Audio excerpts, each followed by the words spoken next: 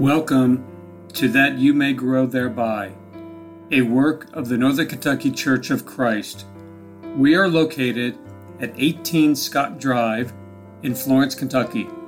Our phone number is 859-371-2095. You can also visit us at www.nkcofc.com. And now, that you may grow thereby.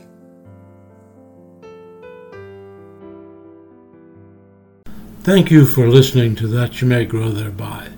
My name is Greg Littmer. I am one of the elders of the Northern Kentucky Church of Christ. And a while back I was studying, and in the course of my study I found myself in the book of Proverbs. One particular subject that is addressed over and over by Solomon within its pages caught my attention. That subject was pride. Now, when I talk about pride today, I'm talking about vainglory. I'm talking about it in the sense of the first two definitions that appear in Webster's New 20th Century Dictionary. It says of pride, an over-high opinion of oneself, exaggerated self-esteem, conceit, and then secondly, the showing of this in behavior, haughtiness, arrogance. Look with me at just a few statements regarding pride found in Proverbs. First, consider Proverbs chapter 8 and verse 13, where we read, "The fear of the Lord is to hate evil. Pride and arrogance in the evil way and the perverted mouth I hate." In chapter 11 and verse 2, Solomon wrote, "When pride comes, there comes dishonor, but with the humble is wisdom." Chapter 13 and verse 10 tells us something that experience has surely proven to be true. It says, "Through presumption comes nothing but strife, but with those who receive counsel is wisdom." The word for presumption there is the same word translated as pride in chapter 11 and verse 2. Over in chapter 14 and verse 3 we find, "In the mouth of the foolish is a rod for his back, but the lips of the wise will preserve them." If that is the translation you have, by looking in the margin of your Bible, you will find a rod of pride as a valid translation of a rod for his back. The idea is that pride will be a cause of punishment for the one who has it. Perhaps the most well-known reference to pride in Proverbs is found in chapter 16, verses 18 and 19. Solomon writes, "Pride goes before destruction, and a haughty spirit before stumbling. It is better to be of a humble spirit with the lowly than to divide the spoil with the proud." And finally, I want to read chapter 29, verse 23, which simply says, "A man's pride will bring him low, but a humble spirit will obtain honor." My friends, I want to ask you today, did you ever consider what the life and death of Jesus teaches us about pride in the sense that we are discussing it now? It is pretty important to know the answer to that question because the Bible teaches us that Jesus is our example and that we are to follow in his footsteps. It's pretty important to know the answer to that question because the Bible teaches us in Philippians chapter 2, verses 3 through 5, "Do nothing from selfishness or empty conceit," that is pride, "but with humility of mind let each of you regard one another as more important than himself. Do not merely look out for your own personal interests, but also for the interest of others. Have this attitude in yourself which was also in Christ Jesus." The truth of the matter is that the life of Jesus is a standing rebuke of every form of pride, in the sense of an overly high opinion of oneself manifested in a haughty or arrogant manner. It seems that everything that man has a tendency to puff ourselves up about and get to feeling pretty important about, and maybe even better than others, the life of Jesus tells us just hold on there for a moment and consider me. Let's look at some of the things that people tend to exhibit pride about and compare it to the life of Christ. We will start with the pride of birth. I remember in my studies of the history of Western civilization that in years past many societies had caste systems. Where you were in that system essentially depended upon the position of your ancestors, and you were born into a particular caste. If you were born into the aristocracy, you were superior, better than those who were not in such a position by birth. Even today in the United States, there are families into which a child can be born, and by virtue of being part of that family, they are immediately viewed as a person of privilege and are held by others and themselves as being a little bit above everybody else. It has always been a source of amusement and sadness to me to hear someone say something like, "Do you know who my father is?" or "Do you know who my grandfather was?" when such a statement is indicating a certain arrogancy, a certain pride of birth. It is kind of silly to be puffed up about something I didn't have anything to do with, isn't it? But more importantly, the life of Jesus shows us how foolish that kind of attitude is. Turning to Luke chapter 2, we'll read the first 7 verses. Luke chapter 2, verses 1 through 7. The Bible tells us, "Now it came about in those days that a decree went out from Caesar Augustus, that a census was to be taken of all the inhabited earth. This was the first census taken when Quirinius was governor of Syria. And all were proceeding to register for the census, everyone to his own city. And Joseph also went up from Galilee, from the city of Nazareth, to Judea, to the city of David, which is called Bethlehem, because he was of the house and family of David, in order to register, along with Mary, who was engaged to him, and was with child. And it came about that while they were there, the days were completed for her to give birth. And she gave birth to her firstborn son, and she wrapped him in cloths, and laid him in a manger, because there was no room for them in the inn." Who was Mary? Yes, she was of the tribe of Judah and the lineage of David, but that lineage had fallen considerably. She had no status in society, and in truth, the sum of the New Testament teaching concerning her is that she was a working-class Jewish woman of the best sort, deeply religious and looking for the coming of the Messiah. Who was Joseph? Well, do you remember what was said about Jesus in Matthew chapter 13? Let's go there and look at verses 54 through 57, where we find, "And coming to his hometown, he began teaching them in the synagogue, so that they became astonished and said, 'Where did this man get this wisdom and these miraculous powers? Is not this the carpenter's son? Is not his mother called Mary, and his brothers James and Joseph and Simon and Judas?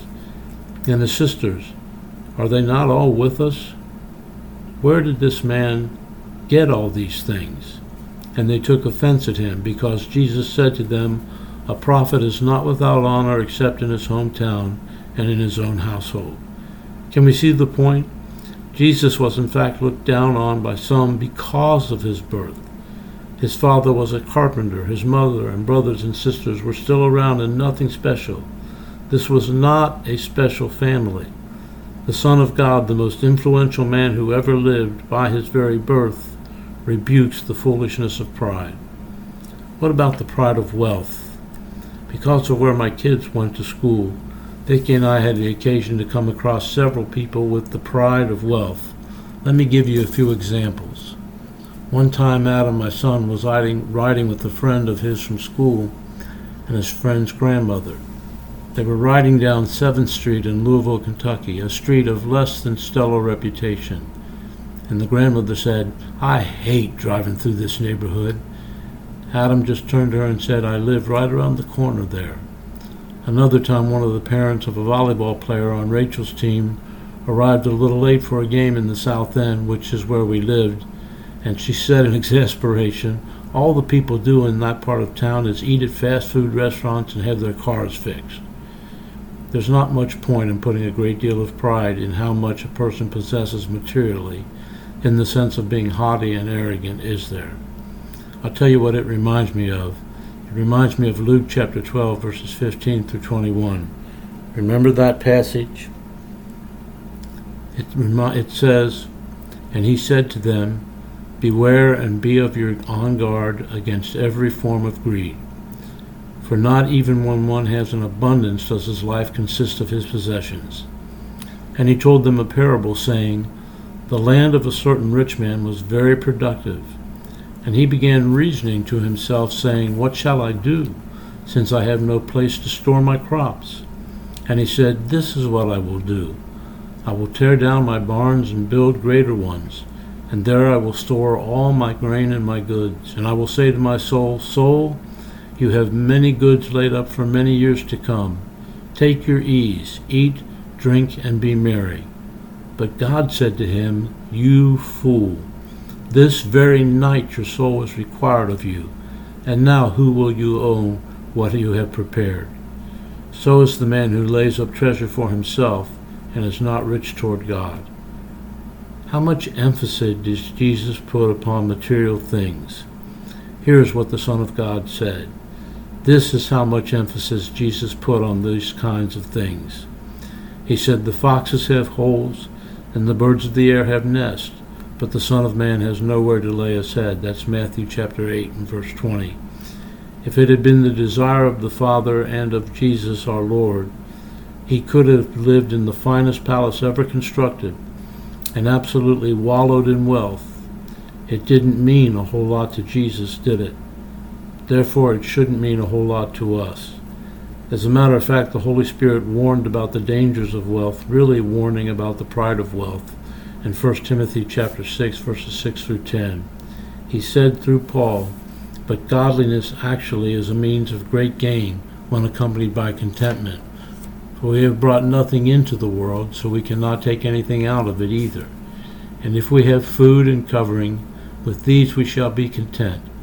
But those who want to get rich fall into temptation and a snare, and many foolish and harmful desires which plague men into ruin and destruction. For the love of money is the root of all sorts of evil, and some by longing for it have wandered away from the faith and pierced themselves with many a pang. How about the pride of personal appearance? Now, I'm not talking about being clean or putting on makeup and such, but I'm talking about an overly high opinion of how I look, entirely too much emphasis put on that. It can also be feeling real good that I don't look like so-and-so. In our day and age, we put so much importance upon how a person looks, even to the extent of making ourselves sick to look a particular way, or spending untold amounts of money to change the way we look. This pride of personal appearance is nothing new. Do you remember the case of Absalom, the son of David? In 2 Samuel chapter 14, verses 25 and 26, we read about him. It tells us, Now in all Israel there was no one as handsome as Absalom. So highly praised from the sole of his foot to the crown of his head, there was no defect in him.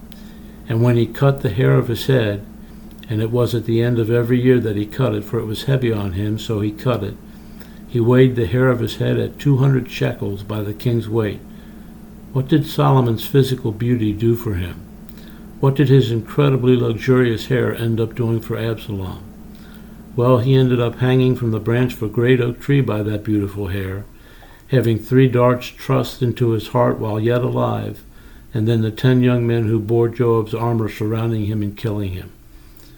Remember the statement that had been made concerning the Lord's choice of King David years before the birth of David's son, Absalom?